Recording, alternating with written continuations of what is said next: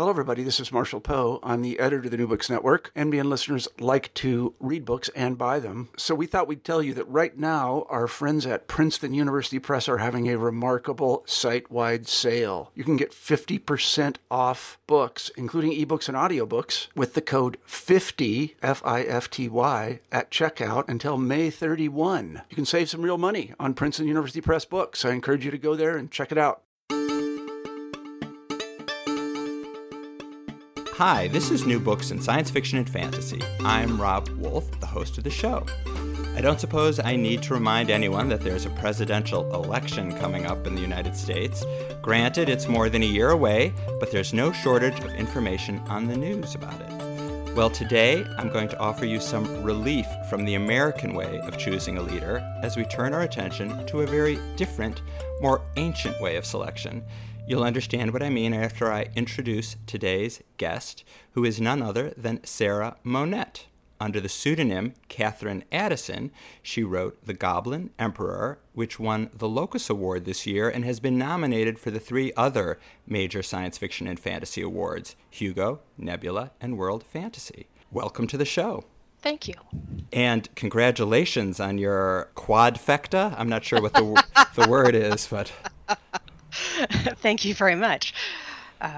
Tell me what that feels like when you get that kind of acclaim and validation. It's very. I was not expecting any of it. I'm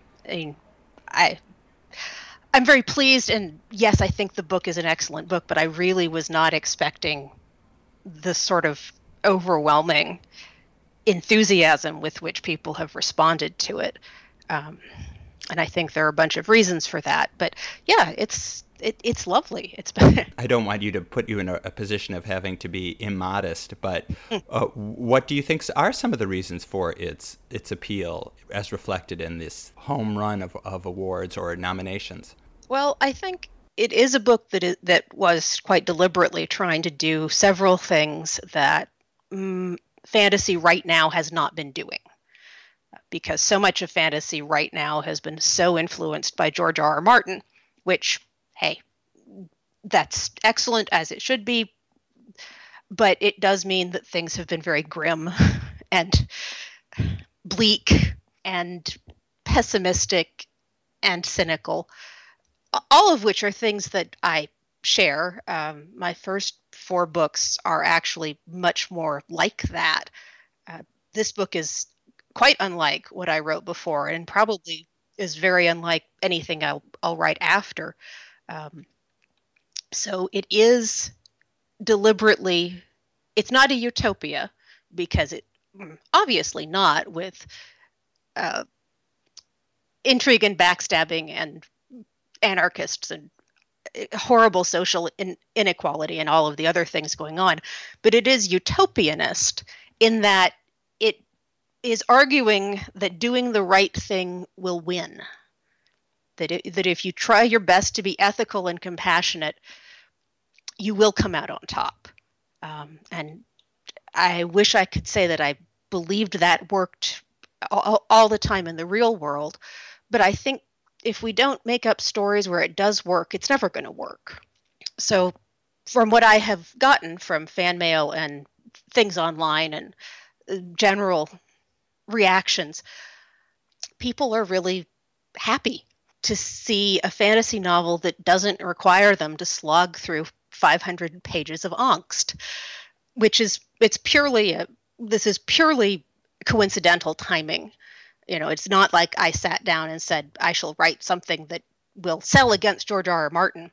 I actually wrote this book in 2008, 2009 maybe. So, you know, wasn't anything like what the current state of fantasy is now. It was just that was the book I was writing then. Wow, and you feel that this fortuitous timing, you know, brings it at a time when people are looking for something like this, a story with more optimism. Yeah, that is what I've seen a lot of people saying. This is also a book that's trying to do fantasy that doesn't involve questing back and forth across the map. It's a fantasy that is taking one of the deeply ingrained tropes, which is the scullery boy who would be king. It's the Arthur legend and any number of fantasy novels wherein the protagonist is the teenage boy who's been a scullery boy or an assistant pig keeper or what have you all his life, and is sent off on adventures and quests and discovers that he is in fact the long lost king of wherever he's the long lost king of. This is much more of okay, if you're the long lost king, what does that actually look like when you get on the throne? What is your political life going to be like as you are dropped into this role that you have no training for? So it's, in some ways, it's just following something that we're all very familiar with to its logical conclusions. In some ways, it's trying to, what I was doing actually was trying to figure out if there was a way out of the French Revolution without the guillotine and the terror and all of the really, really horrific things that happened, starting from, Louis XV, basically, Louis XV, and just can we get somewhere else? Is there anything we can do? That's very interesting, and that comes from your, I imagine, some of those thoughts were percolating when you were getting your PhD in, not just English literature. I read somewhere that you also studied French and Renaissance, the Renaissance period. Well, my PhD is actually in Renaissance theater, English Renaissance theater, to be specific, which one ought to be. I took French for 7 years in junior high and high school, which actually included a fair amount of cultural history and other kinds of the things that you do in a high school French class. I happened to be very lucky and had an excellent French teacher who taught those things in such a way that I still remember them. Those are the best kinds of teachers. And where did you grow up? I grew up in Oak Ridge, Tennessee. Great. It's wonderful that they had such an adept French teacher. Yeah. Well, it's Oak Ridge was one of the 3 secret cities of the Manhattan Project. So the national labs are there. It had when I was growing up, I don't know if it still has, the highest PhD per square inch ratio in America. So the public school system there is excellent and has been for many, many, many years. Fantastic. And is that where your interest in the French Revolution, perhaps? Oh, that's certainly why I know anything about it at all. So I studied French in college. I was a double major they had a program that was sort of do it yourself, mix and match between English and another modern language of your choice, which French, and other comparative literature things. And then I was also a classics major, so I was studying Latin and ancient Greek. I came to Madison to do my master's degree in English, stayed to do my PhD, ended up specializing in the Renaissance, which made it very handy that I'd actually been a classics major, although I had not planned things that way around. But since all of the people whose work you read when you are reading the playwrights of Elizabeth and James's reigns were men who had been raised to have Latin at least, and Greek most likely. And when Johnson sneers at Shakespeare for his little Latin and less Greek, we have to remember that little Latin is more than anyone gets taught now, unless they are actually a PhD in classics. So I did a little bit of everything and finally ended up focusing on Renaissance drama, but continued to be interested in all of these other things that I'd studied, and just I draw on them for my writing, and hopefully, it's working so far.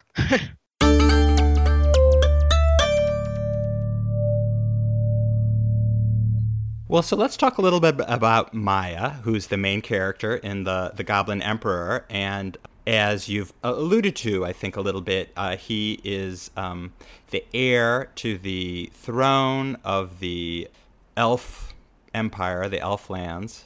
Yes. but he is a very distant heir, really. I mean, he's thrust onto the throne when his father, the emperor, and all the other heirs who would normally ascend to the throne ahead of him, they all die in an airship crash together. Yes. And so it becomes a story, as you've said, of someone who, really a genuine innocent, someone who's been raised, removed from the world of the palace until fate just literally overnight in an instant gives him absolute power and authority. I think it's a very interesting choice that you chose to build your story around Maya, and I wondered if you could say a little bit more about your interest in him as a character. Well, so when I started writing this book, I was mostly thinking, I want to write something with elves in it, and I want to write something with airships in it. And then, well, I could do both those things. There's no rule that says I can't. Whereupon, because my brain works the way it does, I was immediately thought of the Hindenburg and, terrible fiery death. So I had to set up an airship crash that would matter in sort of a number of different ways, which obviously political is the easiest.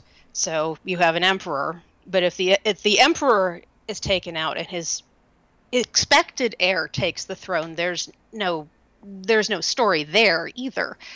So you have to take out, I believe it's Maya's father and all three of his elder brothers before you get to somebody who just never would have expected to come to the throne and just is not prepared for it and has no reason to ever have been prepared for it. The other thing I was thinking about, speaking of the influences of my past education on my writing, I was thinking about Elizabeth I, who, when her sister Mary died and she became queen, was actually living under house arrest in one of the Tudors' country estates, not knowing from day to day whether she might be executed or not, because her sister was a little bit of a whack job, or possibly more than a little. But so I don't remember what it was I read at some point in my impressionable youth that was about, I think it was a novel, but it was about Elizabeth and her progress to London, where she knows from the beginning that she has to do this right. She has to be queen starting right now. And she actually had it easier than Maya does, because she was young, female, very pretty, and she had the charisma that her father had. Henry VIII was a dreadful person, and yet he must have had tremendous personal charisma. And I think it's clear that Mary didn't and Elizabeth did, that part of why she ruled successfully for so long was because partly because she was an incredibly canny politician, as you would be if you grew up the child of Henry VIII, and partly because she had that ability to make people want to please her. Maya does not have many of those advantages.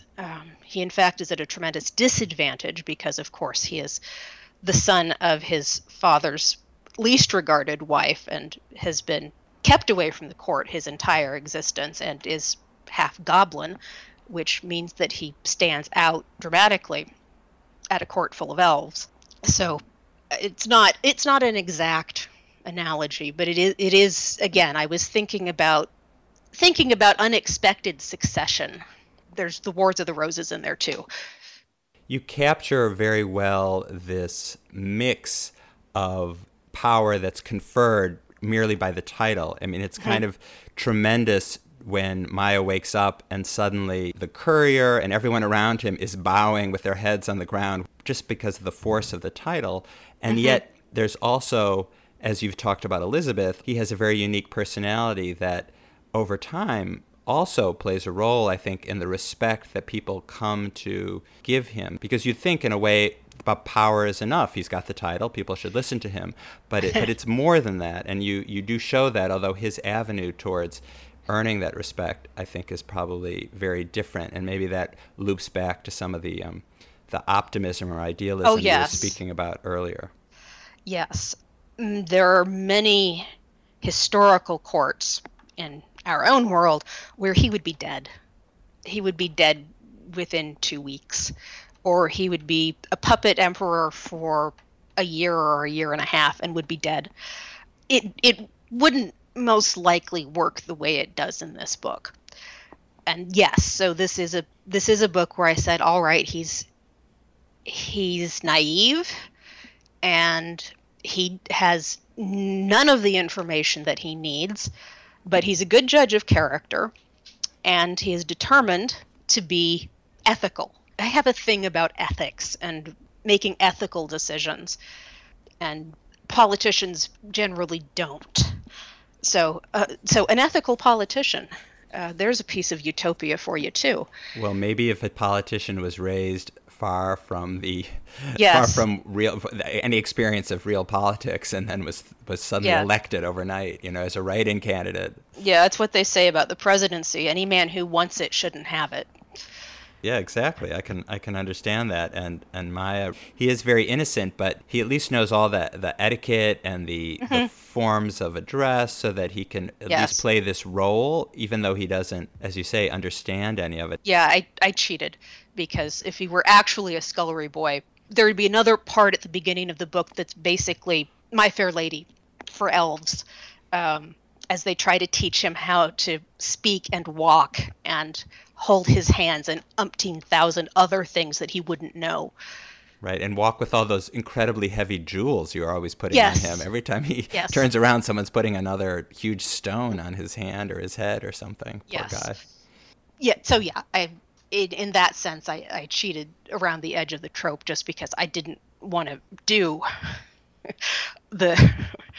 I didn't want to do that part of the book either. And it was not what I was interested in, and I don't think it's, if you want that story, you go to see My Fair Lady, or you read Shaw's Pygmalion, or whatever suits your fancy. You don't need that story over here. Well, it makes perfect sense. I mean, it's very plausible that he is the black sheep of the family, and his father has basically banished him because he didn't like his mother, and he doesn't like him. He's only met him once, or as far as Maya can ever remember, and yet he's a member of the court and the royal family, so he's learned the basics. He's learned to be a gentleman. And he's very richly drawn, and I wanted to ask you about that, because you really, I mean, the reader spends all this time with this young man, 18 years old, who's learning and is struggling with all these strong feelings. I mean, he really hated his father, and yet he is supposed to publicly mourn him. And he's naturally tempted to be vengeful, but he has an impulse to counter that and to be fair and not be vengeful. So you've really portrayed, his doubts and insecurities, balanced with his unique capacity for innovative ideas and the strength to break with tradition. I mean, he's constantly surprising people by saying, no, you know what? I am going to go to the funeral of all the crew, too, who were on the airship that my father died. And everyone's like, why would the emperor go to that? Yes. But he's like, no, that's important. And I guess this may seem like a funny question, but how did you, as his inventor, get to know him so well? Well, the first thing, I had to have a reason why he had been banished since he was an infant, and obviously tensions with the goblins to the south, and political marriages, and unfortunate concatenation of circumstance that means that Maya's father puts all of his anger at his previous wife's death on Maya and his mother.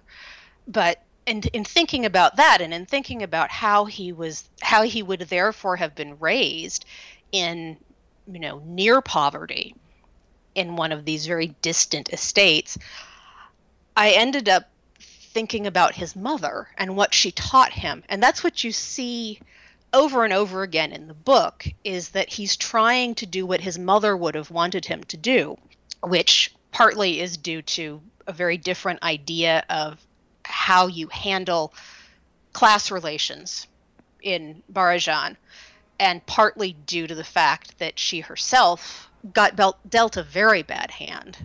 And her religion is part of what helped her not be bitter and not be vengeful and not turn into Maya's sister-in-law, Chevian, And that was something else that was interesting to do, was to try to talk about a religion that's actually important in personal spiritual terms. In fantasy, religions tend to be important because the gods are real and they are characters and they come down and they mess with things. Or, if you pray to them, stuff really happens. But mostly the sort of the personal relationship with a deity who may or may not exist, that is the experience that people of faith have in our world, doesn't get addressed.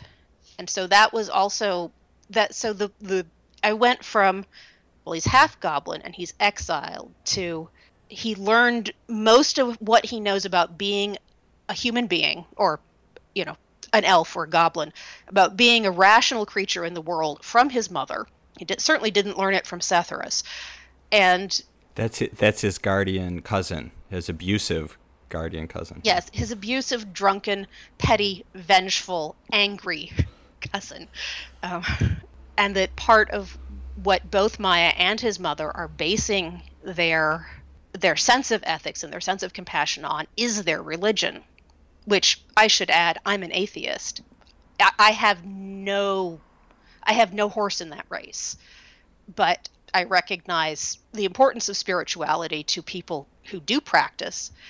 And I thought, really, there's no reason not to have that be a benevolent influence for once, instead of, the terrible Inquisition style theocracies and the gods who can't be disobeyed because they really will come down and smite you, and just talking about spirituality and ethics and compassion. And the idea that is actually quite similar to the idea that the hot-headed rebels in the North are talking about, where they have their own version of all men are created equal, and then the goblins have a quite different one, and inventing a philosophy of that wasn't actually just a retread of philosophies that come from our history was quite tricky.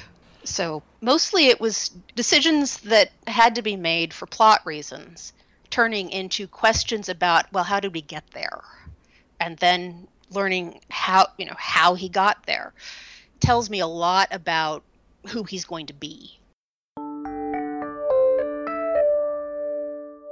And so is it fair to say, I'm not going to talk about all the plot twists, but when you referred to the, is there a different way to resolve the French Revolution, or not with that sort of violence? Is it through his benevolent leadership? Is that kind of the path, when you have a leader who is willing to recognize inequality and not tell everyone to eat cake? Yeah, well, okay, there are lots of different things that went wrong to get to the terror, because I'm not even saying the French Revolution was wrong, although it was very bloody, but the terror was definitely wrong. But the beginning point was an absolute monarch who, his word is law. He is the state. He has divine right of kingship, so you can't argue with him. Not being able to give some of that power away. Louis XIV went to a great deal of trouble to consolidate all of the power in the French political system in his person, for very good reasons. But that was not something that any of the succeeding Louis could possibly have maintained, again, with the personal charisma. And if any of them had been smart enough to see that and to say, well, maybe no, maybe this is not a workable system, maybe we need to try something else, we might have gotten somewhere different. I don't know. In many ways, I think the French Revolution was inevitable because it was the product of hundreds and hundreds of years of inequalities in French society. But at the same time, it's nice to imagine that maybe we could have done better. Maybe there would have been a way that didn't have to end in bloodshed. Of course, it's also true that we don't know for certain that Maya's way isn't going to end in bloodshed. It's just that he sort of negotiated the first step towards something that looks much more like a constitutional monarchy in which the various pieces of the government have power in proportion, instead of all of it being over here or all of it being over there. Let me ask you about something I read in an interview that you gave to Locus Magazine some years ago. You said that you find reality very boring, and that explains why you like to write about the supernatural, science fiction, the fantastic. And I kind of just wanted to hear a little bit more about that, how you channel this feeling of being bored with reality into fantastical storytelling. Well, partly that comes from when I was a kid, and my very quiet, safe, white middle-class suburban life, while being very quiet and safe and nurturing, was also, I thought more than once, why would anyone want to read about this? There's nothing interesting going on here. I didn't want to read about it. I've never been fond of Beverly Cleary, great author of children's books though she is. I can't stand them because they're exactly like real life, or exactly like my real life was, and that held just no interest for me at all. That I wanted to read something that would let me get away from my real life, and I never lost the habit of looking for stories in things that weren't true, in ghosts or wizards or tentacled monsters from the deep or whatever it is in the particular story. Just, it's always more interesting to me, and that hasn't changed. I have never successfully written anything that was straight realistic fiction. I don't get story ideas for that. I never have. I don't think I ever will. The closest I come is mysteries, where I do have ideas sometimes crop up for mysteries, which are the kind of realistic fiction that I do like, partly because they're extremely unrealistic. So there you go. But even there, I'm much more likely to be trying to figure out, well, okay, how do I take Raymond Chandler and shove him into Game of Thrones or whatever other fantasy world you think of. I'm much more likely to be trying to do something still with some element of the fantastic in it, rather than just reality. And yet, I imagine, because you've sort of referred to this in the beginning, that you hope in the end your stories offer some relevancy in the real, albeit maybe boring world, in terms of giving hope or inspiring, that things can change or whatever. Well, honestly, as an adult, I think we'd be better off if a lot more people could have nice, quiet, boring lives. But also, I think, and obviously, I am not alone in enjoying fiction that flags itself very blatantly as not being true. All fiction is untrue. All fiction is lies. But fantasy and science fiction and horror sort of flag themselves and say, hey, not true. This isn't what the real world is like. This is something else.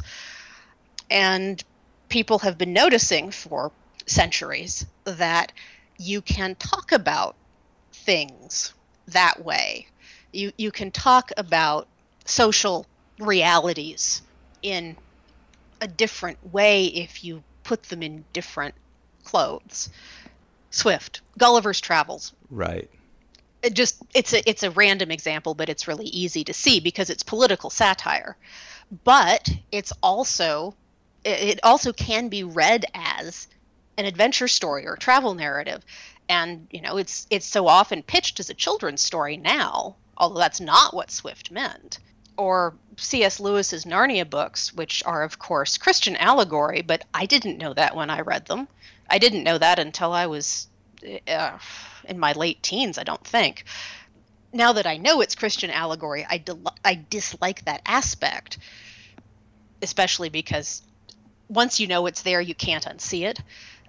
But at the same time, I loved those books, and I still love them. And the story and the thing it's talking about don't have to match perfectly.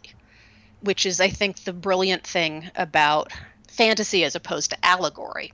In an allegory, it all matches up very carefully, like Pilgrim's Progress, which is just unmistakable because Bunyan is hitting you over the head with his message every step of the way. Whereas Lewis, his allegorical symbols are allowed to be characters. They are allowed to have opinions, I guess is what I mean, maybe. And that makes it the combination of the realistic and the openly unreal is, to me, something that is endlessly fascinating, and that I want to do when I write, and I enjoy reading when I find it. But that's the best answer I've got right now.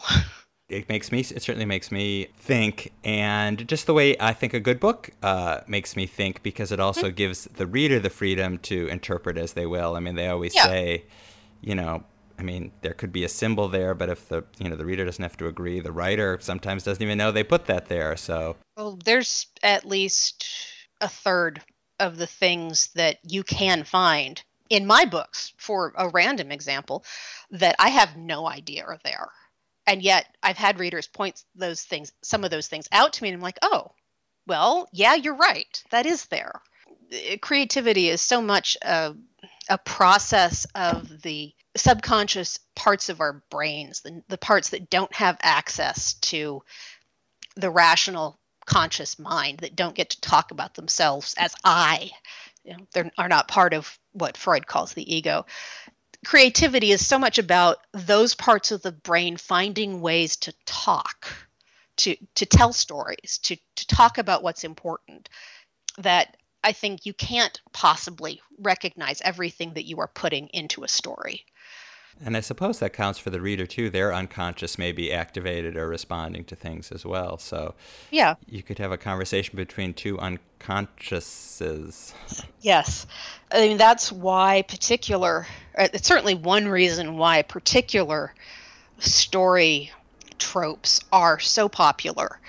The one that you see all over children's literature, which in fact I'm using too, which is the protagonist is, and fairy tales, the protagonist is under the guardianship of someone who is cruel or neglectful and is not the real parent, Setherus, and yet is going to discover that their true identity is a magical or incredible, just valuable, that they are valuable and wanted. And I'm kind of unrelentingly not letting Maya have that, because he now has to be the adult. He doesn't get to find another parental figure who will give him the affection and support that he needs as a child. But he does get away from Setherus. But that story resonates with all children, I think, partly because you inevitably, no matter how picture perfect your life is, you inevitably have some day where you feel like your parents are treating you wrong. And I mean, for many children, that feeling is objective reality as well. So the idea of being able to escape from the conditions of your childhood is a trope that the subconscious, unconscious brains of many, many readers are ready to talk about, they're ready to engage with. That's interesting. I guess that explains why when I watched Bewitched as a kid, I always wanted Samantha Stevens to come and rescue me and give me her magic powers. Not that my childhood was so terrible, but as you say, we all go through those moments.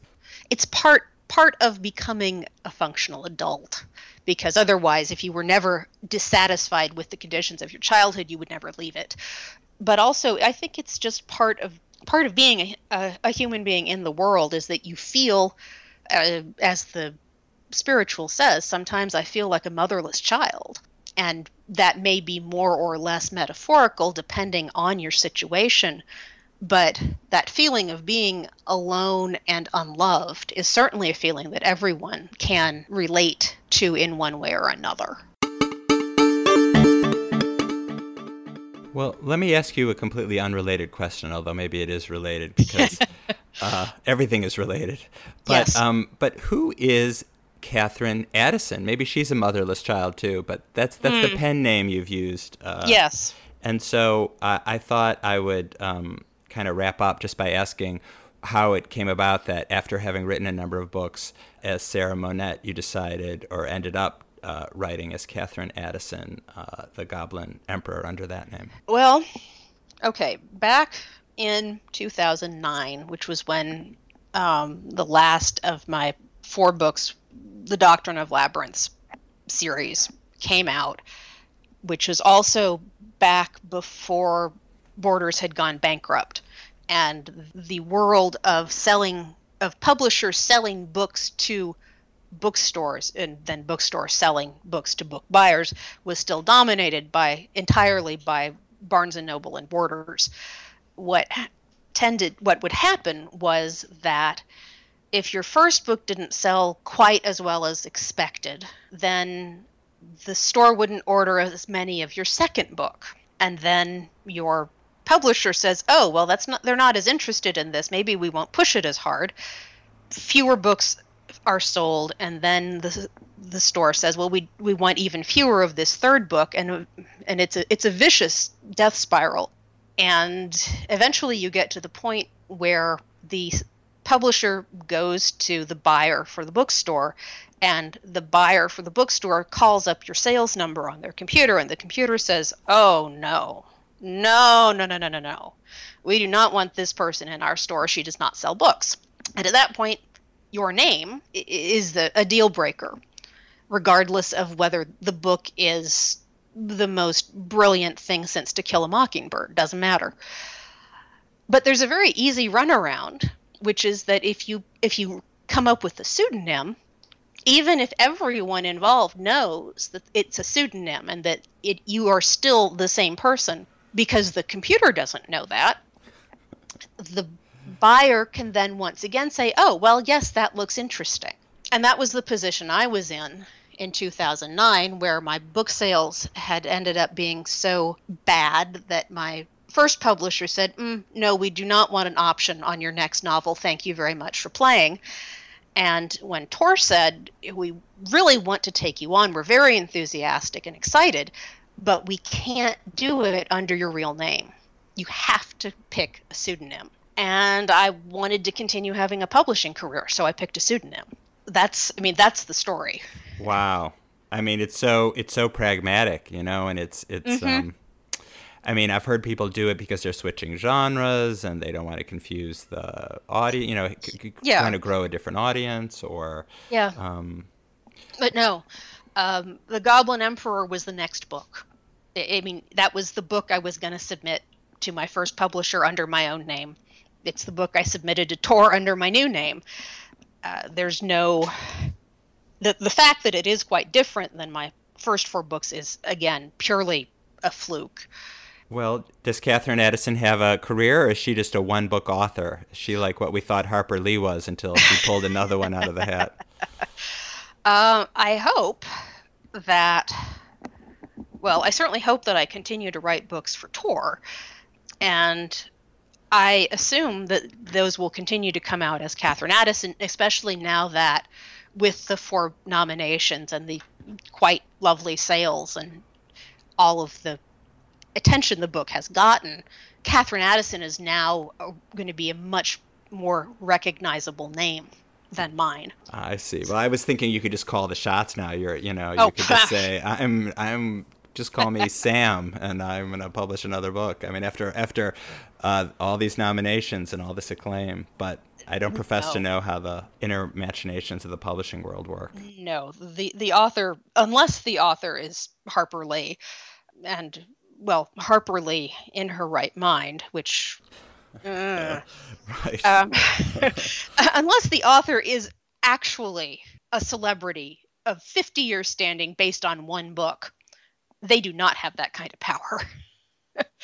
All right, you do what you're told. You make compromises. They want me to sell them my next book. I want them to buy my next book. We meet in the middle as best we can. which is generally, I mean, Tor has been great to work for. I love my editor. The production staff is great. My publicist is great. I don't have any complaints. And in fact, the pseudonym was their suggestion, but only because it was a well-known workaround, not because it was what they wanted to do. Thank you for that lesson in reality. The cold, cruel reality of publishing. Exactly. Well, then maybe your next book could be about publishing elves and how they reimagine the world of publishing.